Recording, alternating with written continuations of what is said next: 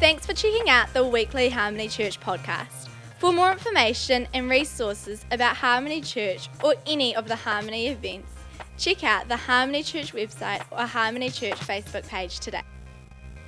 Okay, but tonight I want to launch with a favourite subject of mine, a favourite subject I know of Gideon and Catherine's and of this house, something that's really important, and I want to talk about being established in identity. Being established in identity. I've just explained, as I've gone through a little bit about who I am, some of the identities that I hold. I am a pastor. I'm an author, apparently. I am a son, but I'm also a brother. I'm a father, and I'm a husband. I'm also an uncle. I'm also a nephew. I'm also a grandson. I have multiple identities in my life. And that's one of the things that makes life complex, is that we are multifaceted people. We're not just monotone, all right? I mean, you should see the view I've got right now. This is a multicolored, multifaceted community. It's a beautiful thing. And we as individuals have multiple identities, and it doesn't mean we're all weird and you don't have a multiple personality disorder, okay? No, when your complexity works together in harmony, see how I did that? When your complexity, name drop straight away. When your complexity works together in harmony, it's a beautiful thing. There's something different between something being complex and something being complicated. Okay, complication is when there's all types of things happening and they're just not working together. Okay, that's when things are complicated. We've got relationships like that. We have businesses like that. Sometimes you have churches like that. They're just complicated. Okay, but there's something called complexity, which is where you have many different things, but they work together in harmony. Okay, and so relationships, I'll talk about that on Saturday. But just for you, you have many identities. I have many identities, and they work together to form the complexity of who we are. And we need to be established in the identity that God has given us, and we need to embrace not only our identity, but first and foremost the identity of Christ, because he also has many identities. He is a shepherd, he is a word, he is a Lion of the tribe of Judah, he is the Lamb of God. God is our Father, yet he is our lover, yet he is also our big brother. I mean, all these identities, none of them are the full truth on their own, but together they form the composite, complex, beautiful picture of who God is. All right, so I want to speak about identity tonight, because for us to be established in identity is basically the rock solid foundation on which Jesus said he will build his church. Because in Matthew 16, he's walking along with his mates and he says, guys, who do people say that I am? Who do people say my identity is? And they say, well, some say John the Baptist, some say Jeremiah, some say the other prophets. And he says, well, fair enough, but who do you say that I am? And Peter, often is the case, the first to speak up, probably like Gideon. And he speaks up and he says, oh, pick me, I know. And he says, you are the Christ, the Son of the living God. This is your identity. And Jesus says to him, blessed are you, Simon, son of Jonah, because this revelation was not given to you by man, but it came to you from heaven. And then he said this, and now that you know who I am, I'm going to tell you who you are. Now that you know who my identity, now that you've seen heard as what heaven has said about me, I am the Christ, the Son of the living God. Yeah, now that you know that, I want to tell you who you are. You are Peter. Not Simon, you are Cepha. You are Peter. You are a stone. And then he said, and on this rock I will build my church. On what rock? Could it be, because we all believe that the rock is Christ. Okay, Paul explains that the revelation of what heaven says Jesus is. On that established foundation, okay, there it is, name dropped again. On that foundation I will build my church. But could it be that tied in, inextricably linked to who Jesus is also having an understanding of who you are? Now that you know who I am, this is who you are. And on that rock of identity, knowing me and therefore knowing who you are because of me, on that rock solid foundation, I'm going to build a community. It's important to know who Jesus is, and it's vital once you know him, he begins to reveal who you are because of him. And this is especially important for us when we want to fight the good fight of faith, because it's what Paul said to young Timothy. He said, I need you to fight the good fight of faith. There's a battle against us. We fight. And he says you do it like this. You do it by making the good confession. He said, you fight the good fight of faith, take hold of the eternal life to which you were called when you made the good confession in the presence of many witnesses. You remember that scripture, 1 Timothy 6? And the good confession. Now, some of us, we grew up maybe Catholic or something, and when we hear the word confession, you think, well, good confession means confessing my sin. That's what you do in the black box. You talk to the man behind the screen, okay? Good confession means that. Paul says, you made the good confession. But then he says this. He says that confession is the same confession Christ made before Pontius Pilate. Now, Christ did not confess his sin before Pontius Pilate. Christ was on sin before Pontius Pilate, and if you read that story, what came out of his mouth was this. Pilate says, are you the king of the Jews? And he said, yes, I am. Christ confessed his identity when it didn't look like he was king, when no one was worshipping him as king, when no one was acknowledging him as king, when his identity was challenged. Jesus made the good confession to Pontius Pilate by saying, this is who I am. I know who I am. I am the Christ. I am the Messiah. And Paul writes to Timothy and said, just as Christ made the good confession to Pontius Pilate, so that's how you fight the good fight of faith, by knowing who you are. And even when circumstances don't look like it, you say who you are. That's the good confession. The word in the Greek for good confession. Yeah, come on, give a thing for that, whatever. Help me out, come on. The word good confession in the Greek is homos logos. Logos is word. Homos is same. Okay, pretty obvious. Homos logos, you say the same word. What God says about you, you say. This is one of the most pivotal moments in Israel's history. Numbers 12 of 13 and 14, when they go to the promised land to go and spy it out. You remember that story? 12 men go across the border. They all come back with a different report. Okay, 2 of them come back with a good report. Their names were Joshua and 10 guys come back with a bad report. Their names were nobody knows. Okay, right. And what those 10 what those 10 guys said was, we can't take the land because we are grasshoppers. They didn't come back and say, we can't take the land because God is too small. They said that we can't take the land because we are too small. It was a challenge of their identity. They didn't say what God said of them. So Joshua and Caleb acknowledged the reality of enemies in the land. Yeah, there are giants. They're massive. But we can certainly do it.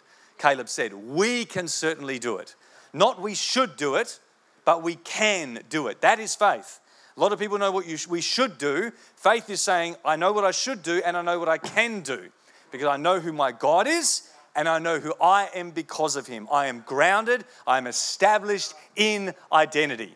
And that is what I'm wanting to open with tonight. Now, we don't have time to go through all the multiplicity of identities that we have as believers in Christ. I mentioned some of my natural identities before. We have covenantal or spiritual, supernatural identities. I don't have time to go into all of them, but as a 3-point preacher, I've chosen 3. Because that's how I roll, okay? You're going to get 3 points tonight. They all start with the same letter, and if you've never heard me preach before, basically that's it. I just do that all the time. I want to share with you 3 core identities. They are major ones. I'm not saying they're the 3 biggies, but they are 3 pretty major ones. And the reason I've chosen these is because they are the 3 identities that Paul uses in the opening greetings of almost all of his letters. We're going to have a read. If you've got your Bible on you, we're going to turn to Romans just now. And we're going to look at some of the opening greetings of Paul's letters. You know those verses that you just read over quickly because you don't think they're important? Those ones. Those ones. Because all Scripture is God-breathed and all Scripture is useful. We're going to read the ones that you read over because those ones contain powerful truths about who you are in Jesus. 3 things. You are sons. You are servants and you are saints. I am a son, I am a servant, and I am a saint. And those 3 identities come over and over again through the pen of the Apostle Paul. That's what we're going to have a look at, and then we'll land it later on. Are you still with me? Great. Established in identity. Here we go. Romans 1 verse 1. Paul, a servant of Christ Jesus. Come on, say servant. Called to be an apostle and set apart for the gospel of God. Who's he writing to? Verse 7, he tells us, verse 7. To all in Rome who are loved by God and are called to be saints. Grace and peace to you from God our Father and from the Lord Jesus Christ. Because God is Father, we are sons. Because Jesus is Lord, Paul says, I am a servant. And because Holy Spirit is holy, so we are holy, and he calls us saints. That's what saints means. It means holy ones. I am a son because God is Father, the Trinity. That's what I'm trying to do in case you missed it. God the Father makes us sons. Jesus the King makes me a servant, and Holy Spirit who is holy means I am a saint. I am a son, I am a servant, I am a saint. Next letter, 1 Corinthians chapter 1. This might seem laborious, but I want you're going to remember this now. Every time you open these letters, you're going to go, don't ignore the first two verses. 1 Corinthians 1, verse 1. Paul, called to be an apostle of Christ Jesus by the will of God, and our brother Sosthenes. If these two men are brothers, then what does that make them? Sons. Verse 2. To the church of God in Corinth, to those sanctified in Christ Jesus and called saints, or to be holy, either way. Together with all those everywhere who call on the name of our Lord Jesus Christ, their Lord and ours. Grace and peace to you from God our Father and the Lord Jesus Christ. Some of you have a Bible, might be the New American Standard, New King James, something like that, and where it says you are called to be holy or you are called to be saints, the words to be are in italics. Does anyone have that in their translation here? Take a risk? No? Okay. Yeah, you do? It's in italics. Okay.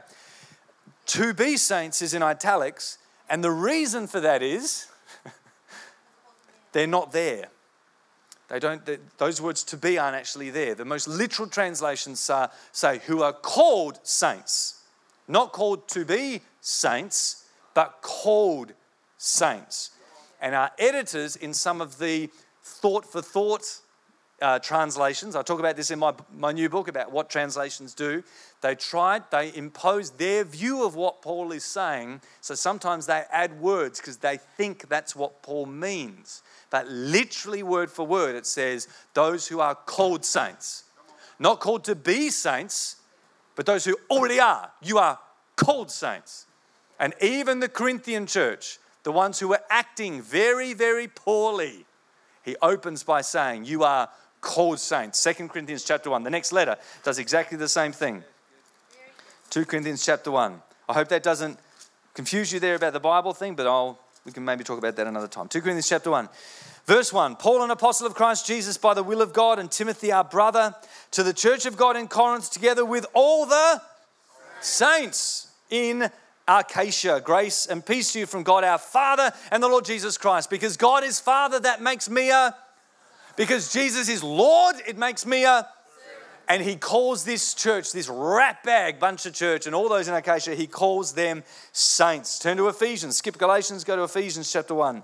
And the opening verse is there. It says, Paul, an apostle of Christ Jesus by the will of God, to the saints in Ephesus, the faithful in Christ Jesus, grace and peace to you from God our Father and the Lord Jesus Christ. If God is Father, that makes me a son. If Jesus is Lord, that means I'm a servant. And he calls this church saints, sons, servants and saints. One more, I think you've got the point. Philippians chapter 1 verse 1. Paul and Timothy, and he says we are servants of Christ Jesus to all the saints in Christ Jesus at Philippi, together with their leaders, overseers and deacons. Grace and peace to you from God our Father and the Lord Jesus Christ. Because God is Father, that means I am a son. Because Jesus is Lord, I call myself a servant. And he writes to this church and he calls them saints. And what I love about this is that he doesn't address the leaders first. You know, when you write a letter, you normally address it to the most important people first, to the president and the vice president and the board, and that, and then the kid, and then the plebs.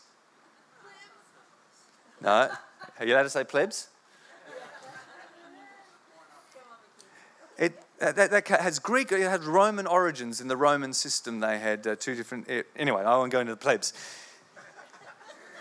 I almost had a history lesson from Rome. He addresses the saints first. You are the most important people in the church. And the leaders are with you. Not above, as in more important, but with you. He says, I'm addressing the saints together with their leaders. This is a side-by-side, a church that is side-by-side, each with different gifts, and the leaders in front leading. Okay, not above, as in more important, but we are together. We stand shoulder to shoulder. We stand by side, and he addresses the saints. Why do the Ephesians 4 gifts exist? They don't exist for themselves. They exist to equip the saints. It is the Ephesians 4:12 gift that is the prize. There are 7 gifts in Ephesians 4. It's not the fivefold ministry, it's 7.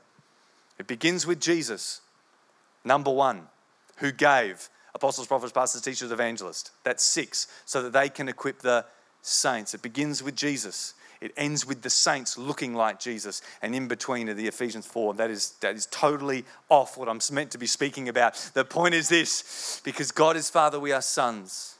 Because Jesus is Lord, we are servants. And he calls this church and every other, he calls them saints. The Holy Spirit lives in us, his holy temple. We are holy. We are saints. My goal tonight, is to explain these 3 identities, to see you more firmly established in these identities so you can fight the good fight of faith, convinced like Jesus, making the good confession, this is who I am. Amen? You are sons. The first identity a human gets when they are born is that they are announced as the son of somebody or the daughter of somebody. Before you ever had a first name, you were given a surname. Your first identity is that you're a son or a daughter of someone else. I don't know if you've noticed, but apparently Harry and Meghan had a kid this week. And the moment that boy was born, he had a surname. He had an identity. He is the son of Harry, son of Meghan. It took a couple of days to announce his name, and for some of you, your parents may not even know your name for a couple of days. Some parents do that. But the point is this: your very first identity that you are gifted with before you've done anything is that you are a son or daughter of someone. My friends, you are a son of God, and that is an incredible gift to you. It is one of the most amazing revelations that Jesus came to bring, that God is Father. Jesus had a twofold, easy way to summarize it, twofold ministry. Number 1, it was to reveal the Father, and then it was to reconcile us to the Father. When Jesus said in his high priestly prayer before he died, he said, Father, John 17, I have finished the work you've given me. And he said that before he even went to the cross. I finished the work. Doesn't make sense, Jesus. You haven't died yet. How can you say you've finished the work? Well, the work that he'd finished was that he had revealed the Father by his life and his character, so that he could then do the next bit of work, which was to reconcile us to the Father. Okay? So that we can be reconciled to him and we can become sons. The gospel assures us that our sonship in Christ is secure. Galatians 3, for all of you are sons of God through faith in Christ Jesus. You were baptized into Christ. You've been clothed and covered with him. No matter what your gender, no matter what your upbringing, no matter what your ethnicity, no matter what your Jewish roots, okay? All of you were baptized and clothed into Christ, and you are sons.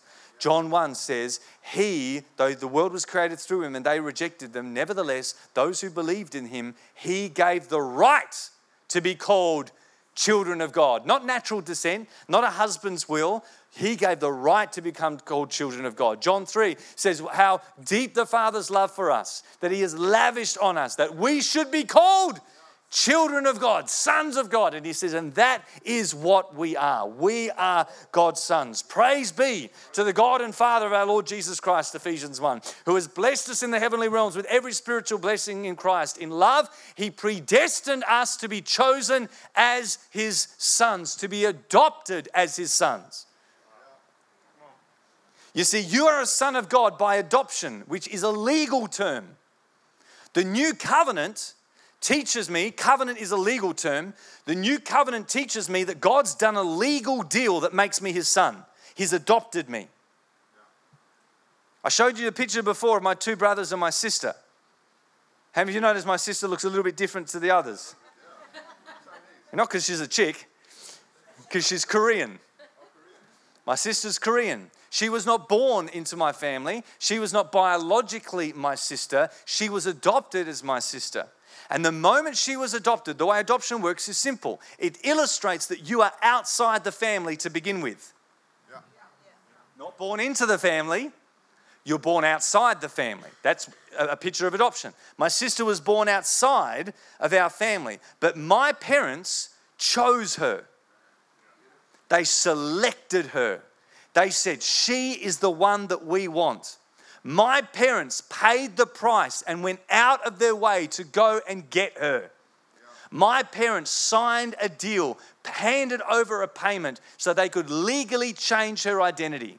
That day, her legal status changed. She had a new surname. And from a legal perspective, all the debts of her previous family were wiped away. And she inherited all the rights of a Mansbridge. She became a Mansbridge without behaving any way. She became a Mansbridge without doing anything.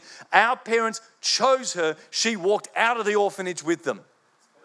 They paid the price. This is what Jesus does with us. He finds people outside the family, for we were all born outside of God's family in a legal sense. We are legally out of relationship with God. That's the picture of adoption.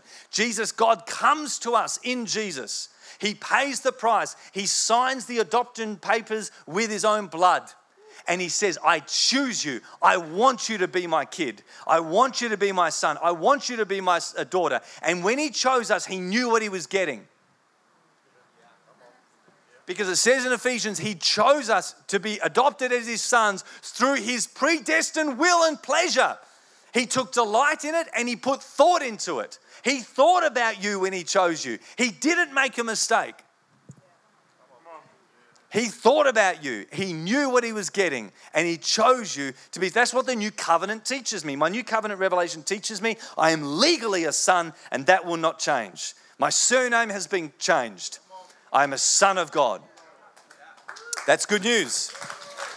So we be established in that. Legally I'm changed. But my new creation revelation, you see, the gospel is more than just something that's legal. It is something that is literal. Something literally changed with me. I literally, if anyone is in Christ, if anyone has received the new covenant, has legally been placed into Jesus, he becomes a new creation. So John takes this revelation further. And he says in 1 John chapter 3, he says, you have been born from above. You were legally adopted in, but more than that, you were literally reborn. You were born from above, and he said, and God's sperma lives in you. It's in the Greek. God's seed lives within you. He's using a sexual picture to say you've been born of God. God's very DNA, when you were born again, spiritually speaking, your DNA changed. You became a new person. You became something new, a new spirit within you. My sister's biology, her DNA did not change because the adoption picture, as true as it is, has limitations, like all pictures do. This is why the Bible has many pictures to explain who we are and who God is, because every picture has limitations. So John comes on and says, you've been born of God. You are a son legally, you are a son literally. Your challenge is now to live out that identity as a lifestyle. You are a son legally established. You are a son literally. My DNA has changed. I have God within me. Your challenge is now to live out that identity as a lifestyle. You are a son. And arguably, the fatherhood of God is one of the most primary revelations Jesus came to bring. You know that. The New Old Testament refers to God as Father maybe 6 times. The New Testament over 230 times. It is a massive, massive deal, the fatherhood of God. And I'm sure you've had that. You've heard some preaching and teaching on that before. But God the Father speaks to Jesus at his baptism. And he says the first words Jesus spoken over Jesus publicly. In fact, every time God speaks over Jesus publicly, he calls him his son. Each time. In his baptism, he says, "This is my son whom I love and I'm pleased with him." He speaks acceptance and he speaks affirmation. Well done. He says, welcome and well done. He says, I'm pleased with him. He affirms him. And then the next time he speaks to him at the Transfiguration, he says this. He says, "This is my son, listen to him." Acceptance, affirmation. My dad's pleased with me. He doesn't just accept me, he's pleased with me. And then authority. Listen to him. This is what grace does. This is what identity does. Identity, knowing God's grace, knowing God's word to us that we are sons, makes us, we're accepted, we're affirmed, and we have authority. This is what the prodigal son story shows us. It's not really the prodigal son story, it's the kissing father story. Because the main character is not the son, the main character is the dad. He's the focus. Okay, he should be the focus as we read it. It's the kissing father or the running father story, the celebrating father. He welcomes his son. He accepts him. He affirms him by throwing him a party. Yeah? And he accepted him when he smelled of pigs' poo, prostitutes' perfume, and he'd squandered his wealth. He accepted him in that condition because his identity as a son had not changed. His behavior did not change his identity. His behavior did not unson him. Now, he was not living as a son, but literally he was a son, and legally he was still a son. Some of you may recognize this girl. She's a Ukrainian, and her name, I have to read it, is on the screen. Oksana Mayala. Does anyone recognize her? Okay, this is maybe 15 so years ago. They found this girl in the Ukraine. She'd run away from home when she was 3, a bit of a rough background. And for 4 years, they found her when she was 7. She'd been living with wild dogs. And when they found her, she looked like this. She was 7, but she didn't speak. No one had taught her. She hadn't been with humans for 4 years. She barked. She growled. She walked around on all fours. She ate like a dog. She drank like a dog. She slept with the dogs. She operated personal hygiene and etc. like a dog. She lived the life of a dog for 4 years until the authorities found her. Now, how many of you know that behavior did not change the fact that genetically, biologically, chromosomally, she was a human. A female human. That did not change her identity. Nor did it change her legal identity. She was still the daughter of her parents. Now, she was not conscious of that reality. And so she did not live in that reality. But her behavior did not change her identity. My identity, even if I do not behave like a son, when I come into the new covenant, faith in Christ, covered in him, I become legally a son of God. When the Holy Spirit comes upon me, when I confess Christ the Lord, I'm recreated. I'm literally a son of God. And even if I don't live out that identity because of poor education or bad decisions or whatever it might be, even if I do not live that out, my identity does not change. I do not become a dog even if I bark like one. I am a son of God. That is the power of identity. Because as you know, many of us or many people question their identity.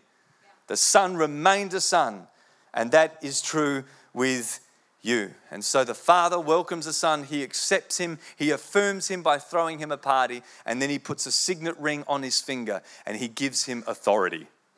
A signet ring is like a signature ring. It says, this is my dad's ring. I can go to the market, I can buy stuff, I've got the authority of my dad. He had authority given to him. That was his son, because as Galatians 3-4 says, I explain it in my book, your sonship or your daughtership, okay, I'm trying to be it's a first century context, so it is son. The sonship it is not just you being God's child, but it's you being an adult son. It's you being an adult son, having both the privileges of sonship and the responsibility of representing your dad and having his authority. Yeah, I've explained this here before. But the new covenant, when I know God accepts me and loves me, God's my dad, and if I've got needs, I can go to his house and ask him for whatever I want. I can go to my dad's fridge, go to the kitchen, open the fridge, say, Dad, I need this, thanks. And my dad meets my needs because I'm his kid. But when I understand I'm an adult son, I understand I'm not just a kid going to my dad to meet his... No. I become my dad's representative. So I stand with my chest out as an adult, and it's not that I go to heaven to get my needs met. I understand I walk with heaven inside of me. I become a walking, talking fridge. So I have my Father's goods within me to give out because I have the authority of my dad. This is one of the reasons that in certain situations, grace teaching, whatever that is, has got a bad rap with certain people because they don't embrace grace in all its truth. And Colossians says God's word has borne fruit in you because you heard the gospel and embraced God's grace in all its truth. Well, grace in the framework of identity says that God accepts me. Yes. God affirms me. Yes, and God authorizes me to represent him as his ambassador on this planet. Okay, God authorizes, all that is grace. So if you just stay in the realm of God affirms me, God accepts me, yeah, but God also calls you to be an ambassador and has put a ring on your finger. So stand up because that is how God has graced you as well. It is part of your sonship. And everybody said. Next thing, I'll be quicker on these. Because God is Father, I am his son. And because Jesus is Lord, I am a... There are 5 authors that we know of, depending on who you think wrote Hebrews, in the New Testament. And all of them refer to themselves as servants. Or refer to who they're writing to as servants of Christ, which is really interesting when you consider that in John 15... I think it's verse 15, Jesus said to his friends one day, I no longer call you servants, I call you friends. He says, I no longer call you servants. And yet Peter, who was there that day, says, I am a servant of Christ. In John, he says, I no longer call you servants. And yet John, who was there that day, writes and says, servant of Christ. In the Gospels, he says, I no longer call you servants. And yet Jude, Jesus' own blood brother, says, I'm a servant. He says, I don't call you servants. Who's the other guy? James. I'm a servant of Christ. He says to his disciples, I, Jesus, do not, call you servants. And Paul says, I'm a servant of Christ, and I want you to become one as well. So what's the deal with that? How can they say something that Jesus says, I don't call you that?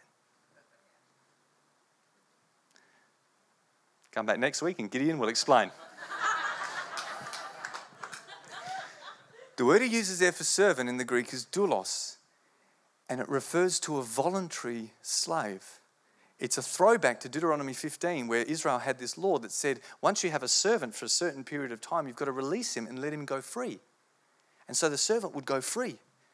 But then that servant would remember how good his master was and think, you know what? I'm better off working for him. He's flipping awesome. So the servant, the freed man, turns around, goes back to his ex-master and says, I know you no longer call me servant, but I volunteer. I call myself a servant. Yeah. The whole nailing the ear to all that weird stuff, that's that. It's a voluntary say, I volunteer myself to serve you. So Jesus says to us, I do not impose servanthood upon you, but we, in response to what he has done, Paul, Peter, Jude, James, and John, we say, I choose to serve you because you're an awesome king. I've seen who you are from heaven. You are Lord, and I call myself a servant because that is a glad heart in response to who you are. And so Jesus models, as you know, servanthood for us. When he comes into Jerusalem and he's worshipped. I didn't do that very well. And he comes into Jerusalem on a donkey and they worship him. They sing Hosanna to the King, Hosanna to the King. And the very next chapter in John, it says he took off his outer garment. He wrapped a towel around his waist and he got down on his knees and he washed his friend's feet. And he says, now I would love for you to follow my example and do this as well. The king that came to serve. And Peter, of course, always the first one to speak up, said, no, Lord, you're wrong. You can't do this. You are wrong. And Jesus said the most profound thing to him. He said, listen, mate, if you do not let me serve you,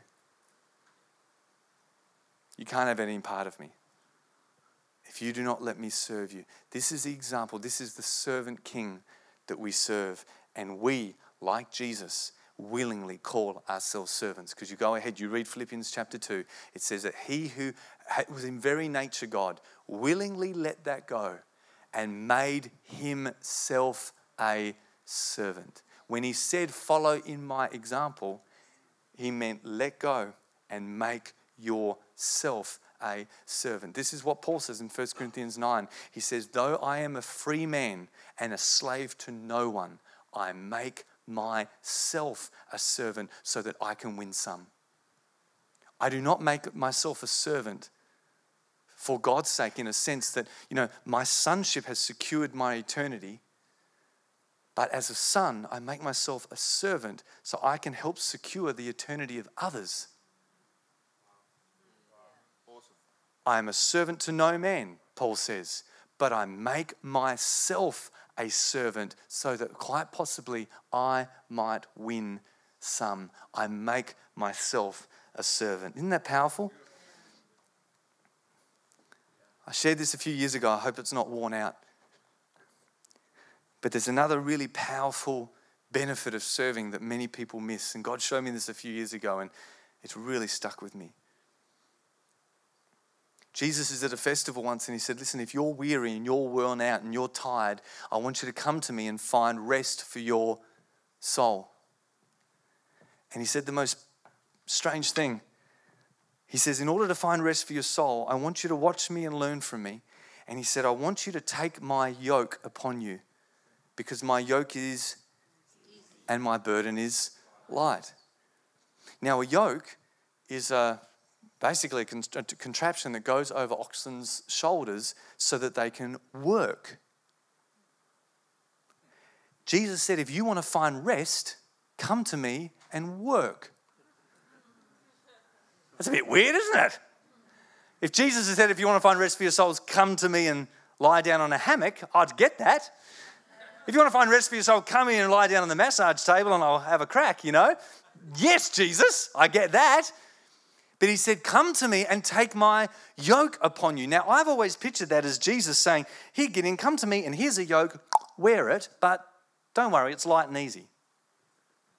That's not what Jesus said. He didn't say, come here and I'll give you your yoke. He said, come to me and put my yoke on you. You see, what a yoke does is it joins two animals together. Jesus is coming, watch me, I'm a servant. Now stand next to me. Let's wear this yoke together and let's serve together. Because when you're serving with me, you'll find you're working, but it's light and it's easy, and that will bring rest to your soul. Because you and I know some of the most exhausted people around are those who are self-centered and selfish. The whole world revolves around them. And one of the answers to them actually finding peace in their life is to get their eyes off their little world, to put their eyes on the servant, to sidle up next to Jesus and to work with him and put their eyes on other people. Becoming a servant is who you are called to be.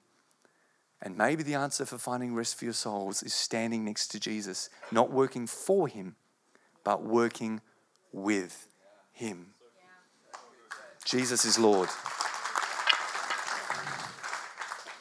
Because God is Father, we are sons. Because Jesus is Lord, we are saints. What? Servants. And yet in all these situations, he also calls these people saints. The word saint basically means holy one. In fact, in the latest NIV, they've taken the word saint out and they replaced it with holy one. It means holy one.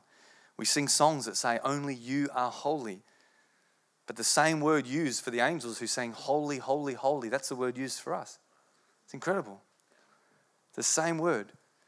In the scriptures, as you read the New Testament, Peter calls us a holy priesthood. He calls us a holy nation. We're called a holy temple, a holy people, a holy bride, holy apostles and prophets. Hebrews calls us holy brothers of Jesus. It's the same word used to talk about the Holy Spirit. It's the same word used to call Jesus the Holy One. In John 17, God calls the Father Holy Father, and it's used in Revelation to say holy, holy, holy. It's the same word. We are called to be holy. So what does it mean? What does it mean to be holy? There's two main things that I see. The first is that we all know that the word holiness basically has some connotations or insinuations of morality and purity. It's associated with righteousness. Okay, it's associated with being justified legally. Justification is a legal term, again, New Covenant term. We are justified legally. We are declared holy. Okay, we are righteous. We're established in righteousness because we know that we are saints. We are holy ones. We are declared holy in the new covenant, and we are made literally holy when we are born again. Okay, this is a big deal. If we only believe the new covenant, the legal thing that I'm clothed in Christ, we can be fooled into believing that God looks at me and he sees Jesus. So he thinks I'm holy, but I'm actually tricking him. Because I'm hiding in Jesus and I'm not really holy because he can only see Jesus. So I'm legally holy, but not really, not literally. No. You are legally holy in Christ, but you've been born again, so you are literally holy. The caterpillar has become a butterfly. And it's not a caterpillar in drag pretending that it's something it's not. We're not fooling God, dressing up, pretending God won't notice that I'm really something that I'm not. No, we are literally holy because we are a new creation in Christ. I am not a sinner that has been saved, but I'm still a sinner. No, I'm legally declared a saint, and I'm literally have become a saint. As always, my challenge is to then live out that sainthood. Live out that sainthood in the eyes of other people. And so that's part of the aspect of what holiness means. But it means more than that, because as you read through the scripture, the word holy is used to describe other things. The Bible is called the Holy Scriptures. The covenant is called holy. The commands are called holy. There is such a thing in the Bible as a holy kiss. There's holy angels, there's a holy place, there's a holy temple, holy city, holy Jerusalem, holy mountain, holy transfiguration. In the Old Testament, there were utensils, knives and forks that were holy. Now, if holy just means moral, how can a fork be more moral than another one? If holiness was just about morality or integrity or justification, then how can a fork or a tithe be holy and that mountain be holy, but that mountain's not holy? Bad thoughts for that mountain, good thoughts. What's the deal with that? Well, holiness means more than just morality. The literal definition of holiness encompasses two things. It means, first of all, to be special or sacred, special and sacred, and set apart for a special purpose. So all those utensils are holy, not because they're moral, but because they're special, they're valuable, and they're set apart for a proper purpose. Okay? Holy, set apart for a purpose. It's why Jesus says in Matthew, don't give holy things to dogs or pearls to pigs. Don't take a holy thing, a special thing, and just treat it like food scraps. Don't take something that's valuable, holy, and just give it to your dogs like it's worth nothing. No, it's worth something. And a holy thing you treat well. A special thing you treat well. I turned 40 last year. I know I don't look a day over 39, but I turned 40 last year. My leadership team pitched in and bought me a watch. This thing is special. It's holy. And so when I packed it, I put it in a box. When I got to my hotel, I put it in a safe. I only wear it out on kind of special occasions. See how special you are? I only wore it for special occasions, you see? I don't because it's special. So you treat it well. That's what you do with holy things. You don't give it to dogs and pigs. You treat it with value because it's special and it has a special purpose. One of the things that helped me and my wife keep our pants on when we were teenagers was the fact that I'll just speak personally. I had a revelation when I was 16 that sex is a holy thing. It's a special thing. God's not a prude, and sex isn't bad or ugly or dirty, so you avoid it. That's a terrible way to bring up kids. No. Sex is an awesome thing.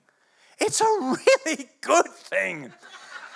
And it's so good, it is holy, which means it's special, which means you treat it in a special way. You don't treat it cheap. Like a cheap watch, you treat it special. It is special and it has a special or a specific purpose to fulfill. And my conviction, God spoke to me when I was 16 because I had friends going out on weekends, getting favors done, the whole thing, typical teenagers. And I'm like, God, what's the deal with this? And God spoke to me and said, I've destined you to one day be married and your sexuality is special. It's not yours. The Bible says it belongs to another. Sex is holy. It's a special thing. And it has a special purpose. And I believe the main purpose of sex in a cosmic reality is to display the relationship of Christ in his church, that awesome oneness of the two becoming one, this mystery of two being so close together, it goes just beyond physical body.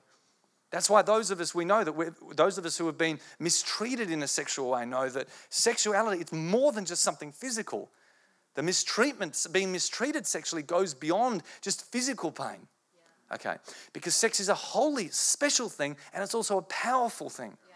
And so like fire, special and powerful, it needs to be handled with care. Yeah. Why did I get onto that? Because the young people are falling asleep, and you just need to say sex, you see, just to get their attention. But so, no, it's holy. That's a revelation. It was holy. These guys have heard me say, my wife and I were virgins on the day we got married, and I think the way things went on our wedding night was still virgins the next day as well, because kind of took us a while to work things out, but we got there. It was great. So we got 4 kids, okay? We managed it after a while. But the point is, sex is not something to be treated lightly because holy things you treat with care. Holy things you treat well, and holy things have a special purpose. And you are holy. Your body is a temple of the Holy Spirit. Paul says, you are holy. You are a saint. You are a saint legally declared holy. You are a saint literally because you've been reborn pure. Now live that lifestyle out. Live the life of a saint. Live as someone who is special, who is valuable, who Jesus has bought with his blood. That's how valuable I am. That's how valuable you are. That's the price tag that is on you. That's how special I am. So I'll treat myself with dignity, honor, and respect because I'm valuable. I won't let others do certain things to me under my control because I'm valuable. And I know that as a holy thing, I also have a special purpose. And ultimately, my friends, your purpose is to know God and to show him to others because you're a son, because you're a servant, you're a holy one like him. Your job is to show the world who Jesus is. Your job is to reveal the name and nature of the invisible God so people can anchor God in the flesh in your life. Knowing I'm special and set apart gives me value. I'm special, I've got value. But knowing I'm set apart gives me vision. I've got a reason to live. Knowing I'm special shows me my price. But knowing I've got a purpose gives me purpose. A reason to get up in the morning. Knowing I'm special gives me dignity. But knowing I have a purpose gives me direction, where I make good decisions in life because I know I'm here for a purpose. Does that make sense? Being holy is just not a moral thing. It doesn't just fit in that. It means something bigger. It means being special and so valuable, but also having a purpose, a reason to exist. And your existence, like Jesus said, I've finished the work you've given me. And as you've sent me, now I send them. What work did he finish? Said right at the beginning, he revealed God's name to people. He showed us what God is like. That is our purpose as well, to reveal God's name and nature to people. And so the writer of Hebrews can say, make every effort to be holy. Make every effort to live at peace with all men and to be holy, because without holiness, no one will see the Lord. I am legally holy, and I'm going to see God one day because I've been declared righteous in His sight. I am literally holy, and I see God, I know Him, I can meet Him face to face because I'm literally holy and I encounter Him. I see God because Jesus has made me holy. But Hebrews 12 says, make every effort to be holy, because if you're not holy, no one will see God in you. It's not live holy so that you are good enough to see God for yourself. Live at peace with all men and be holy before all men, because without holiness, no one will see God. I want people to see God in me, so I will live holy, not for God's sake, ultimately. Well, it is for His sake because it's His reputation, but I will live holy because I want you to see the God that I love. I want you to see God. I want you to see God. I want people to see God. So I will make every effort to live like I'm valued and to live like I've got a special purpose in life. Does that make sense? We are holy. We're going to finish with Colossians. And so Paul says this in Colossians. It's just the next book over. He spends chapter 3 by saying you are in Christ. You've been clothed with Christ. And then he says, now clothe yourself with the new you who is a son, who is a servant and a saint. And then he says this in verse 12, Colossians 3:12. He says, therefore, as God's chosen people who are holy, you are holy and you are dearly loved, clothe yourselves with compassion, kindness, humility, gentleness, and patience. These are the clothes you are to wear. Why? So God sees you this way? No, so other people see God is kind. God is compassionate. God is good. God is gentle. God is kindness. Wear that external clothing of good character so that other people can see who you really are. Dress appropriately. Dress in these qualities because that's who you really are. It fits your identity when you wear compassion. It fits your identity when you clothe yourself with kindness. It represents you well, and it represents your dad well, and it represents your master well when you wear these on the outside. What else does he say? Bear with each other and forgive one another. This is wearing forgiveness. If any one of you has a grievance against someone, forgive as the Lord has already forgiven you. And over all these virtues, put on love, which binds them all together in perfect unity or harmony. Paul's encouraging these people to dress externally according to who they are legally, who they are literally in the Spirit. Now live that out so other people can see who you are. Your behavior will not determine your identity because that will not change. But your behavior will demonstrate your identity to others. Just bear with me for another minute. I've got a story to tell. My parents retired 2 years ago and started cleaning up their house. My brothers and sisters came over from Hobart and we went to their house and started clearing out 30 years of stuff they had in the home. I don't know how many of you have done that with your parents, but it was quite an exercise going through the house that I grew up in and seeing all the stuff I used to have as a child, going through seeing homework from stuff we'd made at school, projects that we'd done, awards that we'd received, a whole bunch of stuff that you get when you're a kid, you know. And one of the things we noticed when we were going through stuff is some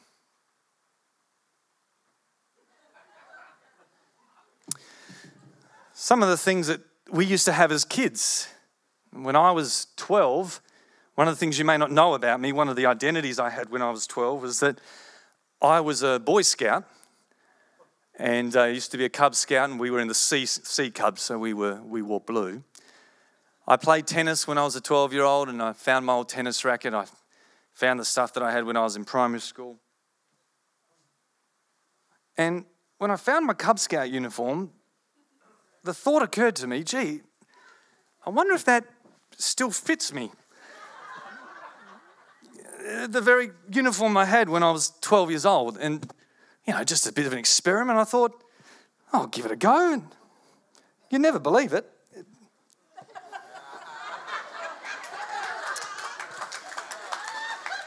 It still fits a treat. This is what I used to wear when I was 12. And as you can see, it's still a good fit. You see, when I was 12, I was prepubescent. I was a primary school student. I was a Cub Scout. I was not a father. I did not have 4 kids. I was not a pastor or a preacher. I was a little kid who was 12. And when I was 12, this used to suit me really well. And so it was highly appropriate for me to wear this clothing because it revealed who I was.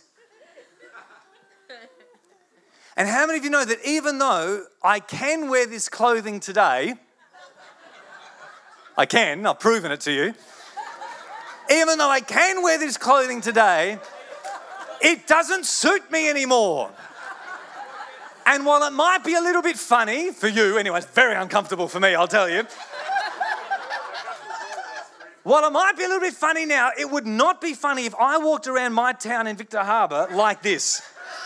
Every day, as a father of 4, as a pastor in my community, as a leader in my getting up in front of my church, if I was to do this. Why? Because it's not me. I can wear these clothes if I want. And in my previous life, it made sense for me to do this. When I was a sinner, it made sense for me to sin because that's what I was. But now I'm a saint, that doesn't make sense anymore. I can still do it, but I've been given a whole new wardrobe now as a believer in Christ. When I was a caterpillar, it made sense to crawl on my tummy. But when God made me a new creation and a butterfly, it now makes sense for me to fly. I can crawl on my belly if I want, but I'm not being true to the real me, and I'm not demonstrating to other people the beauty of what God has made me to be. The tragedy of that little girl is she was born a human. She acted like a dog because she didn't know who she was. And it would be tragic if I was to walk around wearing these clothes, which made sense when I was 12, but makes no sense now. It is ridiculous. It's very ridiculous, believe me, and very uncomfortable. So listen, lying doesn't suit you anymore. It's ridiculous. And you can do it if you want, but it's not you. Being cheap and stingy, it's not you. It's not you. You're a new creation, born in the image of a generous God. That's who you are. God has given you a whole new wardrobe to demonstrate His nature to other people. You are a son legally, born again literally. Now live out that sonship by taking the acceptance, the affirmation, and the authority that you have and represent your dad, expand his business. You are a servant. You are a servant, a voluntary servant that says, Lord, you're such a good master. I want to represent you well. And you are a saint. You are holy, declared holy legally, had a whole new identity change. And so certain things don't suit you anymore. Live out that holiness. Live out the reality that you are valuable and that you have a purpose in life. And that special purpose is to demonstrate who God is and what He is like to a world that desperately needs to have a good perception of God. I'd encourage you to respond, and I'm just going to do it tonight exactly where you are. It's going to be real simple. son, servant, saint. Of those three, maybe you guys can get yourself ready back there. Get me out of this uniform pretty quick. Of those three, which one do you want tonight to start this weekend and go, Lord, help me be more established in that identity? All of them are important, each of them. Son, servant, saint. But maybe one of them really spoke to you more than the others. Pick one. And we're going to pray that God will release greater revelation in that area for you to be established in. Or maybe you just have to stand and go, God, I know that's my identity. I'm making a stand to say I'll live up to it, because I don't want to look like this clown. If tonight the one that matters to you the most, you think, you know what, son, the fact that I'm God's child, that I'm adopted legally, I've been born again, I'm called to represent my dad. If that's the one that means the most to you, why don't you stand to your feet and say, Lord, establish me as a son. If that's you, son, why don't you stand up now? If that's one that's spoken to you the most. Come on. Yeah, awesome. Come on. Father, we thank you for that grace this weekend. Those of you who servant, if that's the one that resonated the most with you, yeah, Lord, establish me as your servant. If that's the one that spoke the most to you, why don't you stand and say, yes, I stand in that identity tonight. In Jesus' name. And maybe tonight you're in awe of the fact that you're holy. That is not who you are called to be, but that's who you are called. If you say, Lord, this weekend reveal to me what it means to be a saint, to truly live out a holy life. To reveal to me what it means that I am holy. I stand as a saint tonight. If that's the one that spoke to you the most, why don't you stand and say, yes, that's me. Come on. Awesome. Why don't you strike the pose to receive? I can't lift my hand, so I'm not going to ask you to lift yours. Holy Spirit, you are our great teacher, the one that brings revelation of all truth and transforms our lives and manifests truth. Not just information, but manifestation that brings transformation. And tonight, Lord God, we thank you for what you've revealed to us. And I personally take that and say, thank you for what you've spoken to me tonight. And today, I make a stand and I ask you, Lord, I want to be more established in my identity in Christ. I thank you, Lord God, for revealing what it means to be a son, revealing what it means to serve my good King, and revealing my sainthood to me. So I open my heart to you and I say, I am who you say I am. Tonight, I make the good confession. You love me, you're proud of me, and you've authorized me. And I stand secure in my identity tonight. In Jesus' awesome name.